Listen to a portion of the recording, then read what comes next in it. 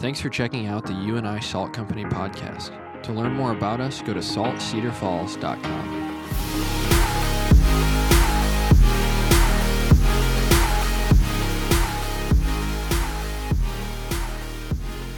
I feel like I should just call it a night, right? Wow. Between Peter and Judas's moment and Dalton, I don't know what else is left. Goodness gracious. I still have goosebumps. Anybody, right? I feel that. You guys, Dalton has become a really good friend of mine. He leads worship at Veritas in Iowa City. I admire the heck out of that guy, the way he wants us and others and how he even himself knows Jesus is contagious as we just experienced that. And so I'm thankful, Dalton, for you coming tonight. If you are new for any reason, my name is Michael. I lead Salt Company here with Jordan Prohoda, and I'm really excited, like freak out, kind of weird, giddy excited. You know how a kid feels right before Christmas, they can't really sleep, that kind of a thing? Yeah, that's how excited I am about this series that we're starting, okay? So it's called Gospel Change. It's called Gospel Change. I want to unpack kind of why I wanted to do a series like this. So a lot of times, and I think many of us in this room, we hear Dalton talk even then about how God is our deliverer, or how our faith in Jesus should bring us joy. But what I actually think is true is many of us in this room don't live our Christian life with much joy at all. I think actually what feelings or emotions might characterize your Christian life is more like frustration, confusion, or even maybe doubt and insecurity. And I want you to know that was never supposed to be the things you were to feel when you heard the message of Jesus and believed the gospel. It's also a reality that the gospel is not just this thing out there or this nice idea that we believe. It's actually supposed to be something that can change you, that can transform who you are at the very core of who you are. But I think we misunderstand its importance and its purpose. And I think it leaves a lot of us maybe wondering if we got the off-brand version of salvation. You know what I'm talking about? When your mom would come home with Tastios instead of Cheerios, you're like, that again? Like, you say it's the same, but one tastes like cardboard and the other helps my heart from cholesterol, right? You know the difference. There's a difference. I think a lot of us live wondering, is my salvation off-brand? Is there something broken when it comes to the life I'm living as a Christian? Is it faulty? Maybe you've asked yourself this question, like I've asked the question to myself, if I'm supposed to be a new creation, why doesn't anything look or act or even seem very new about my life? And I think it's probably because you found yourself in a ditch that a lot of Christians find themselves in. And this ditch actually has two sides. And I want to talk to you about those two sides, help us frame in where it is we're going to be going for these last few weeks of Salt Company. So the one side of the ditch is called the guilt ditch, okay? You live your Christian life pretty much guilty. You have this low-grade sense of guilt all the time, especially when it comes to how you and God are doing. I mean, your day probably starts like this. You wake up late for class, right? You have no idea how that happened, except you hit snooze 10 times. You jump out of bed, throw on your yoga pants or your joggers, which joggers are just male yoga pants, right? You ever think about that? You throw those on. You can't see what you're doing. You throw your Patagonia head on. You kick the side of your bunk or your bed, and you say a word you know Jesus probably wouldn't like. You're like, there it is, the day's over. You already are in a place where you think God is mad at you and you're feeling guilty. Then you go to class, and you know Steve or Stacy, because there's guys and girls in here, sitting next to you doesn't know Jesus, but because you're late, you're frustrated, and you're already cussed, you decide to leave them be, even though they're asking you questions that could help you talk to them about Jesus. But you don't say anything. You go home that night, you Netflix binge for 3 hours, and as you lay your head on the pillow, you are convinced God was mad at me today. I am guilty, and God didn't love me today. Some of us live in that place because we slide often into that ditch. Now, there's another side to that ditch, though, too. It's this one where we find ourselves with this misplaced sense of entitlement. It's this belief that your good behavior has actually earned God's approval or favor and is smiling at you. Okay, this This starts with, like, you get up early, the coffee is ready, and you already have goosebumps, and you only went through one psalm, right? You know, you're like, man, Jesus, you're here. This is great. It's 6 a.m. or 8 p.m. I don't know when you guys wake up, but 6 a.m. for me most days. Then, like, you prayed at every meal. Like, that's a big deal, right? Even as you put poncheros into your body, you prayed God would somehow make it good for you. You prayed at every meal. You felt great. Connection group was awesome. On your way from class, you got to talk to Steve or Stacy, and when they did ask about Jesus, you were able to tell them who he was and invite them to Salt Company. And even before bed, you listened to Elevation, right, in your headphones. No Netflix. And you go to bed, and you are convinced, God, you love me today. I had a good day. I had a good day. And what I want you to know is both of those stem from a wrong belief that the love of God is in any way attached to your behavior or actions. The idea that there are good days or bad days in the eyes of God on your life is anti-gospel in every way. And so you have to begin to ask, what is causing that? Why would I have a misplaced view of something that's supposed to be so good?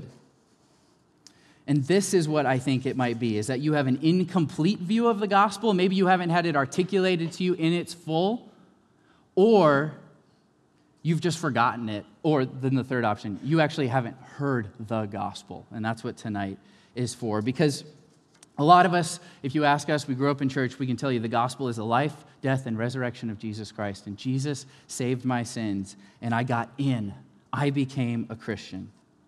But what we have to understand is the phrase, Jesus died for my sins, is like sticking your big toe in the ocean of all that the gospel has for you. You are just getting started, and you're not even close to the bottom. The gospel was not your admission. It's the oxygen you should breathe to live your Christian life. The gospel is the oxygen you and I should be breathing to live our Christian life. We just got to celebrate my little Auden Jude's first birthday on Monday. Yes, I talk about my kids because God loves kids. I'm going to do it again. So she turned 1. She's incredible. Her name's Audio. She does this thing now where she says hi. She goes, hi, hi. It's so cute. It's amazing. And she says baby. She goes baba. And then when she gives kisses, she's an open mouth kisser. It's kind of weird, but it's cute because she's one. She goes, and just goes right for it. And Lisa and I are like, yep, come here, baby. Okay. That was a Cheerio, but we keep rolling, right? But whenever we celebrate a birthday, we remember the birth story. It's something that I love to do, and as they get older, we'll continue to tell them their birth story. What happened the day that Auden was born did not go like this. Okay, here comes the baby. I'm going to spare you the details. Okay, we're waiting for her to take one big, deep breath. Okay, she's good. There it was, that one breath that will help her live the rest of her life. No. That's not how it went. What the doctor was looking for is Auden's ability to go. That showed us that she was healthy, that she was going to survive, and that she was going to sustain her life. And the very same thing should be true of us. But I think a lot of us took one big deep breath, we got in, and then we haven't really breathed since then. And so I think it's why a lot of you live these dysfunctional or what feels to be a crippled Christian life. Something just seems to not be working. And I think it's because you're oxygen deprived. And that's why the life you're living doesn't seem to be the one that you thought you would get. And it might even be that some of you have not taken your first breath at all tonight. And so what we're going to do to start the Gospel Change series is talk about your birth story. We're going to go back and remember how it was we were born and took our first breath of the gospel.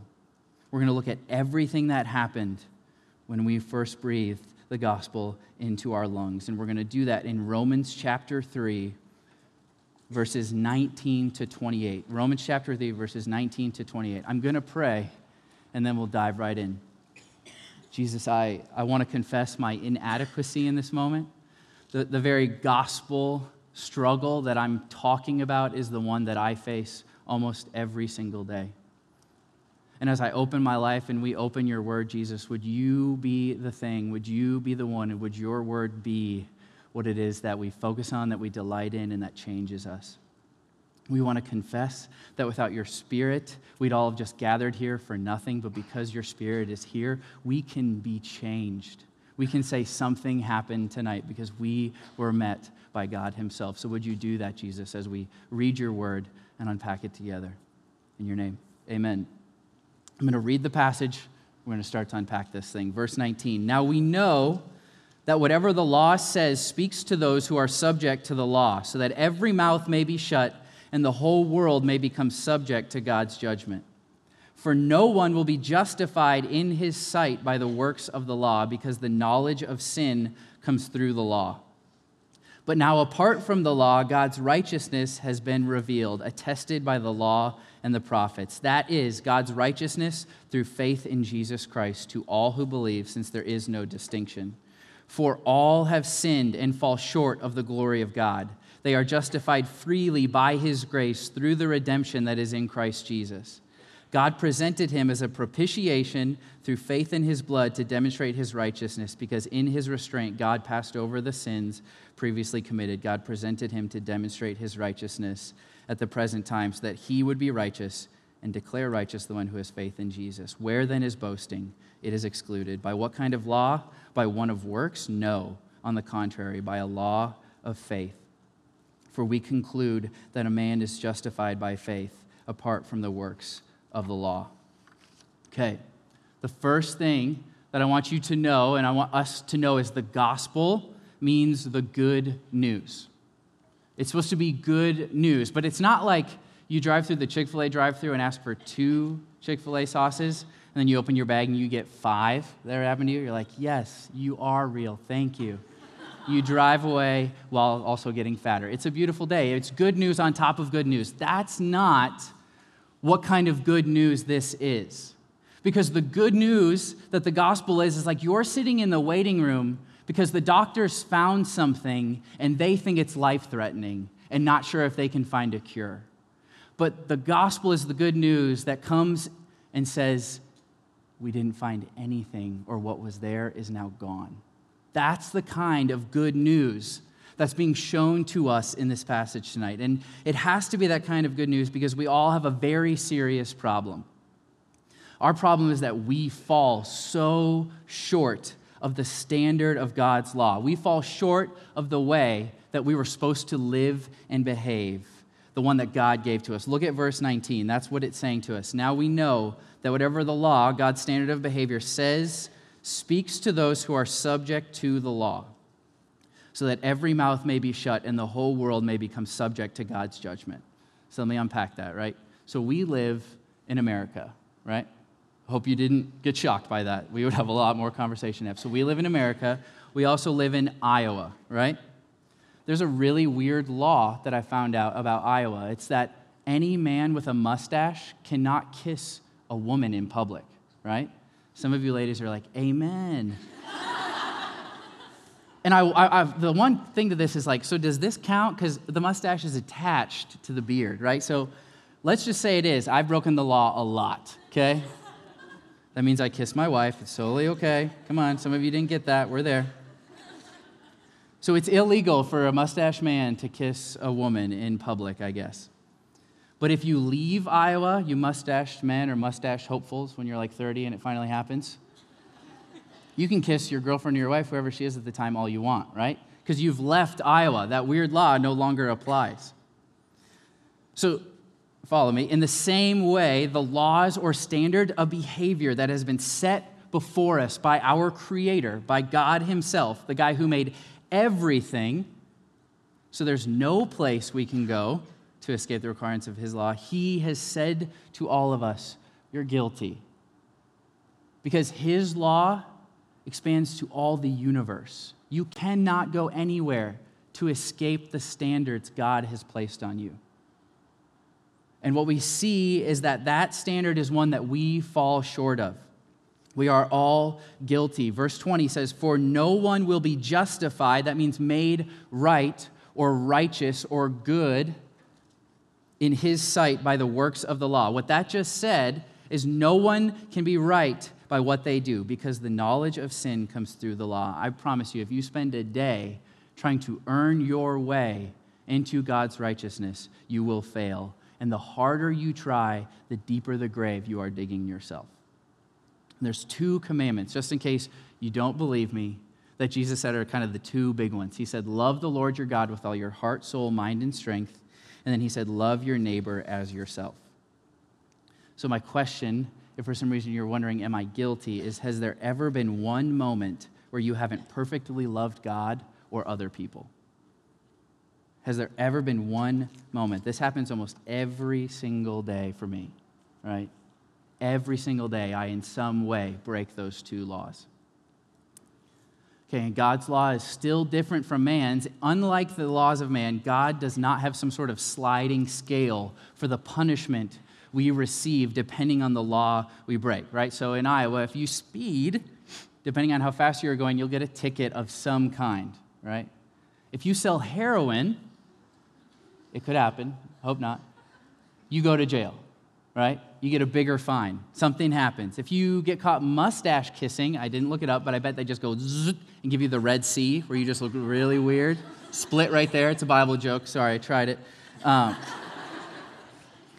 thought it was funny, but I wrote it. So what James 2:10 says is this: for whoever keeps the entire law and yet stumbles at one point, no matter how small, is guilty of breaking all of it. Is guilty of breaking all of it. No matter how small the infraction against God's law, it makes you totally guilty of breaking all of it. And this is where an understanding of the gospel has to start. It has to start with the bad part, with us realizing that we have a very long, very bad, very dark criminal record against the God of the universe. In the eyes of God, our behavior will never qualify us for his goodness or mercy. Exactly, it has done the very opposite. It makes us perfectly qualified for his wrath and his rejection. Romans 6 says that the wages of sin is death. Your good or bad deeds bring you death, and that's it. Which confronts that ditch that I said we find ourselves in so often. It asks the question, why would the good news of the gospel have anything to do with our behavior, good or bad, if there's no way it can justify us? Why would God set up a standard of approval that he knew we could never, ever meet the standards of? It proves that that's not the gospel. Because it's your behavior that actually condemns you. And as long as you believe that it is up to you, there will never be oxygen in your lungs. Because something totally apart from us, totally separate from what we do, had to happen. It had to happen. There was no way. That's what the scriptures are saying right here. And the good news, the one we were waiting for in the waiting room, is there a way out of my condition? The answer is yes.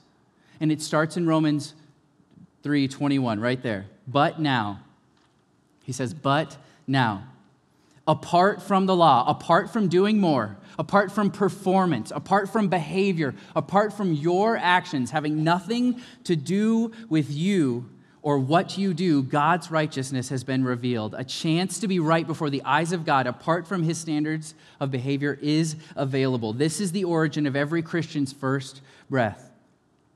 The prophets in all the Old Testament was talking about it. That's what it means when it says that it was attested by the law and the prophets. It says the righteousness of God is, okay, this is how this happens. This is how you take your first breath, through faith in Jesus Christ to all who believe, since there is no distinction.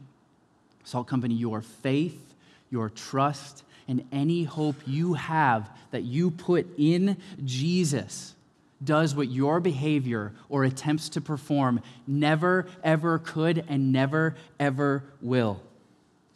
The first breath we take as believers only comes when we acknowledge with Romans 3:23 that all have sinned and fall short of the glory of God, and instead cling to all that Jesus has done.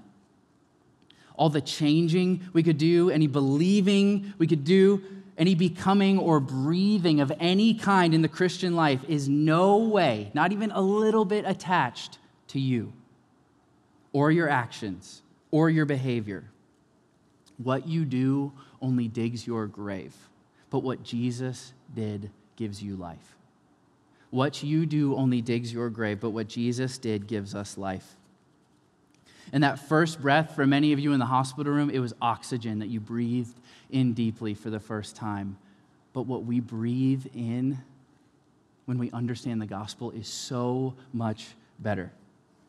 It's what it says in verse 24. This is what happened in that first breath of gospel life. It says they are justified freely by his grace through the redemption that is in Christ Jesus.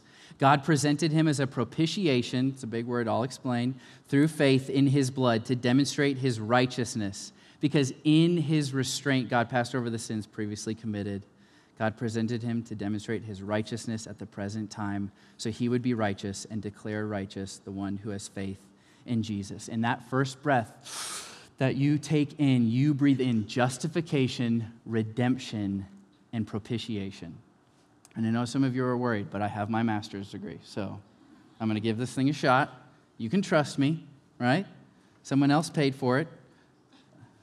It was a church. Come on, guys. You're like so nervous. I know that I don't seem that smart, but I promise I can take you through this. Because nerding out on this stuff, okay, even if you just take a moment to listen to what those three big Christian words mean, will actually be the key to you experiencing change through the gospel for your lifetime. Understanding these three things will help you understand how the gospel can change you for your entire lifetime. It will help us begin to experience the power of the gospel the way we have always meant to. And we're going to start with that word justified. I'm not talking about Justin Timberlake's first solo album. Okay, ladies, just let it go. What it means when it says there they are justified, they are justified. I mean, just a few verses ago, he said we would never be justified on our behavior. And a few verses after hearing the good news of the gospel, suddenly we are. It's the thing we could never be based on what we could do, is to be made right with God. And you have to stop there. When we are justified, we are made right with God. That doesn't mean that he looks on you with indifference. That doesn't mean that we were made neutral with God or tolerable. It means we were made right. We were made right. He sees you and sees no guilt. He sees you and sees no shame for sin. He sees you and says, you are righteous. You are good. I accept you. That's what it means. And none of it had anything to do with you. He erases your guilty record. Your criminal record to him doesn't just say nothing. It says you go to nursing homes and walk old ladies across streets. Like, it says good stuff about who you are. It's not that you just become neutral and get to start over. It's that you get to be seen as some sort of honor roll student who always gets straight A's. And you did nothing. And yet he looks at you and he says, not guilty. He says, not guilty. But how does this play out in real life, right? You're like, okay, I want you guys to know. So this is what this means. It means you could walk out of Salt Company, even right now if you wanted to. You're unhappy with my sermon, just hear this. You could walk out of Salt Company right now if you know Jesus, find a 2x4, and hit an old lady as hard as you wanted to in the head, right? You just, wham, Ethel, good night and good luck. You would still be right in the sight of God. Okay, we laugh, but let me give you a few other scenarios. How about when you go too far with your significant other again? When that article of clothing came off again that you said wouldn't? What if for like the third week in a row, your Bible's still collecting dust next to your bed? Or when you lie to your roommate or your parents again? Or where you hide that thing for like the 10th week in a row and don't tell your connection group? He says not guilty. He says not guilty. But so many of us have those things happening to us right now. You're sitting in this room and you know what it was that just came to your mind when I read those things. And you don't believe he says not guilty. You're ashamed. And you're hiding because you believe you are guilty and you believe he wants nothing to do with you, or that somehow because you've messed up again, he's going to hold you accountable to it. And so you live this Christian life in this stagnant place with constant defeat and no victory. Because what you don't understand and what I want you to hear tonight is despite how you do on the test, because you've been justified, you are forever on the honor roll. And you are declared not guilty forever and always. There's nothing you could do to change that verdict. You have to hear me because you won't believe it tomorrow morning. But the gospel says that Jesus looks on you forever and says, not guilty. Not guilty because it never had anything to do with what you do. It had everything to do with what he did. You are not guilty. So when you wake up tomorrow morning and you choose to sleep in and skip your quiet time, you should not feel ashamed. You should hear him say, not guilty. And that should motivate you to open that thing and say, I want to know the God who's willing to see every horrible thing I do and look on me and say, you are right with me. You are not guilty. And my love is here for you.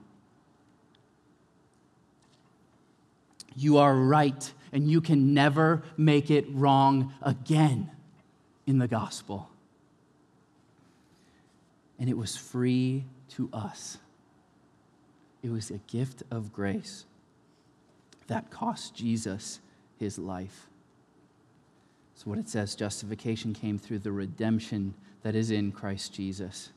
Because the guiltless blood of Jesus was spilled as a payment for the guilty blood of every sinner in this room, in all the world. You were ransomed. Your guilt and shame was paid for. And it wasn't just like a one-time thing or for a part of your life. What you owed and would owe was completely paid in the gospel by the blood of Jesus. And you will never have to pay again because it paid for all your sin, even the stuff you haven't done yet. It was paid for. It's gone. You never have to make up for it, and you can't sin enough to need more of it. It was paid for. And this is for all those anxious, recovering youth group kids like me who every week on Wednesday night, you rededicated your life to Christ again and again and again and again because you were so sure that you were in trouble, that you were so sure that you were guilty, and that you had more sin that he needed to forgive. And the whole time, he said the one time was enough because my blood covered all of it. And the life you were living in shame, he wanted you to live in freedom. It never has to be done again, and it doesn't fade away because his blood was an atoning sacrifice. So your Bibles dress that idea up of an atoning sacrifice, and they call it a propitiation, right? Verse 25, it says, God presented him, that's Jesus, as a propitiation through faith in his blood to demonstrate his righteousness. The best way I can get you to think about what propitiation means is to tell you a line in the song In Christ Alone. So if you want to know, what does it mean, propitiation? It means this: on that cross as Jesus died, the wrath of God was satisfied. On that cross as Jesus died, the wrath of God was satisfied. And I want you to know, if you're in this room, propitiation should be your favorite word if every time you sin, you think God's mad at you again. Propitiation should be your favorite Christian word if every time you sin, you're convinced God is mad at you again. See, I think so many of us, if you're like me, you live this Christian life in insecurity. You're constantly worried that God is some kind of father who, when you mess up, he's coming to look for you and you need to hide. Lately, our 3-year-old Finley has been doing something just like this when she gets in trouble. She comes to us, and when she's done something wrong and we help her see that, she goes, yeah, but Mommy, do you love me? And she kind of backs away from us in tears, and she goes, but Daddy, you love me, right? But Daddy, you love me, right? Like, you're not mad at me, Daddy, are you? You're not mad at me, Daddy, are you? Mommy, like, you love me, right? And when you and I mess up, we keep doing the same thing to God. We're afraid of what he's going to do or what he's going to think. And so we back away from him.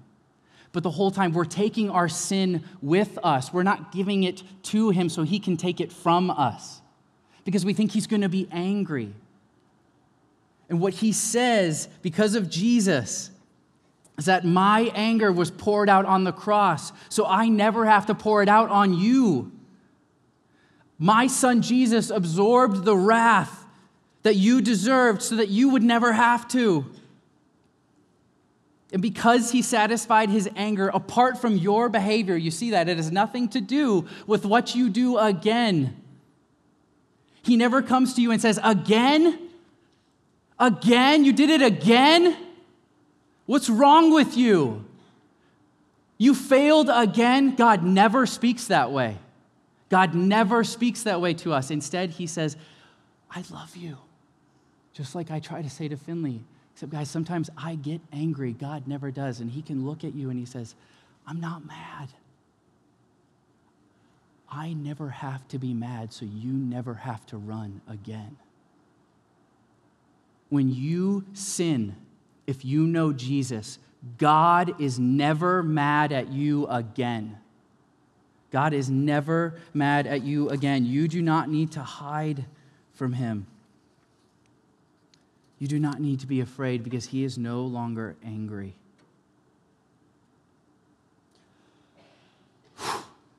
That was your first breath.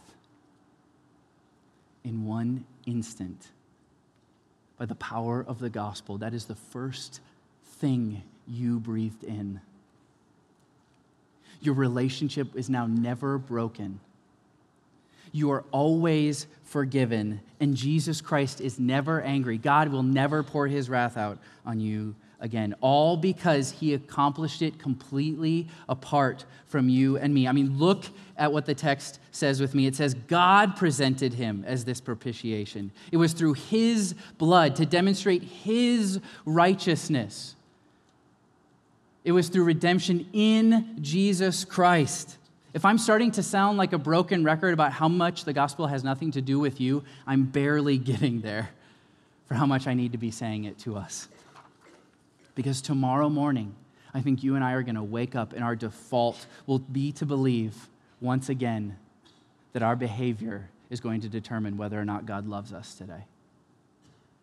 And what we have to do is boast in that first breath in every part of it, every single day. Paul says that. Where then is boasting? What are you going to brag in? What are you going to tell your heart every day? He says there's no place for it. It is excluded. By what kind of law? By one of works? No, on the contrary, by a law of faith. For we conclude that a man is justified by faith apart from the works of the law. And some of you in this room have never taken your first breath. You are so sure that your confirmation, that your catechism, that some kind of class you took or prayer you prayed has made you right with God. And I want you to know that you are not. Because as long as you think it has anything to do with you, you will not breathe the oxygen of the gospel.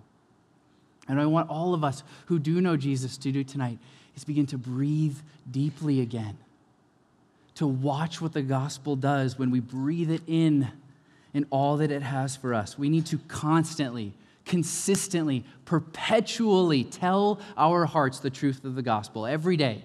We need to wake up and give up the notion that God's approval of us is somehow in our hands or based on our behavior. Every time you fail, you need to remind yourself that you are still loved and that God is not mad. And every time you succeed, you need to tell yourself he's not impressed because that's not why he loved me in the first place.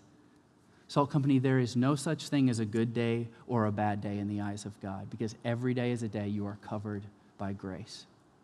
Every day is a day you are covered by his grace. But without this daily boast, without this daily telling yourself, or even constant of telling yourself that this is true, you'll slide back into that ditch. You'll throw in the towel if it's a bad day. Or you'll find yourself at the end of a good day with your elevation worship on, thinking, God, you're smiling at me. But what the gospel means is you don't owe and you never earn. You just have faith. You give up the false gospel of performance and you believe in the gospel that's been given to you by grace, that you are always right with him, that he's forgiven you for all of it, even the stuff you haven't done yet, and that he's never mad at you when you do it again. You were not supposed to live, you and me, honest moment, we're not supposed to live our Christian lives like we're about to take an exam, right? I think some of us have test anxiety about our Christian lives. We're constantly worried about every move we make and everything we do, right or wrong, wondering, is he going to love me? Is he not? Is he going to love me? Am I going to fail or not? What you have to understand is the test was taken for you, and you always get an A. Relieve and remove the pressure you feel to do this thing perfectly, and you'll find that you can do it through grace. Grace means we don't have to be good enough. That's the truth of the gospel. When you breathe that in, you'll begin to change. And every morning, you got to tell yourself that this is what's true. It's not about what I do, but about what he did. When Auden was born, she actually did have breathing problems. She had this kind of wheezing or fluid in her lungs, and you could tell as she breathed, she wasn't getting that full breath. Something was wrong. I think the nurses were playing it off pretty chill, like it was going to be fine. And we weren't worried. I was like, man, my wife's incredible, and there's this baby. But as they continued to notice that she couldn't breathe, they're like, what is the solution? How do we help this little baby breathe again? It wasn't to hook her up to a machine. And it wasn't to leave her there and let her figure it out on her own. What they actually did is they took off her little snuggie blanket and they got her skin as close to her mama's skin as possible. And as she laid there as close as she could be to my wife, little by little, her breath stopped wheezing and started deeper and deeper and deeper breaths. And she's never had a problem since. Auden was able to pull away from Lissa and can live just fine. But you and I could never do that when it comes to breathing in the gospel. We need to constantly be dependent on our Father. We need to constantly lean into him and rely on what he can do to help us breathe. Because the minute we pull away and think we can do it on our own, we'll begin to wheeze again. And we'll begin to have breathing problems. What we have to understand is the gospel was never about us. It was always about what he did. And what he did was incredible. And it's going to change us. Pray with me.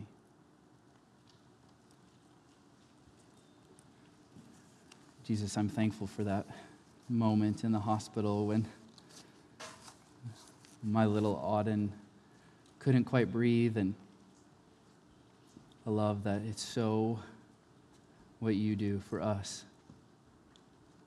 You pull us as close as you can.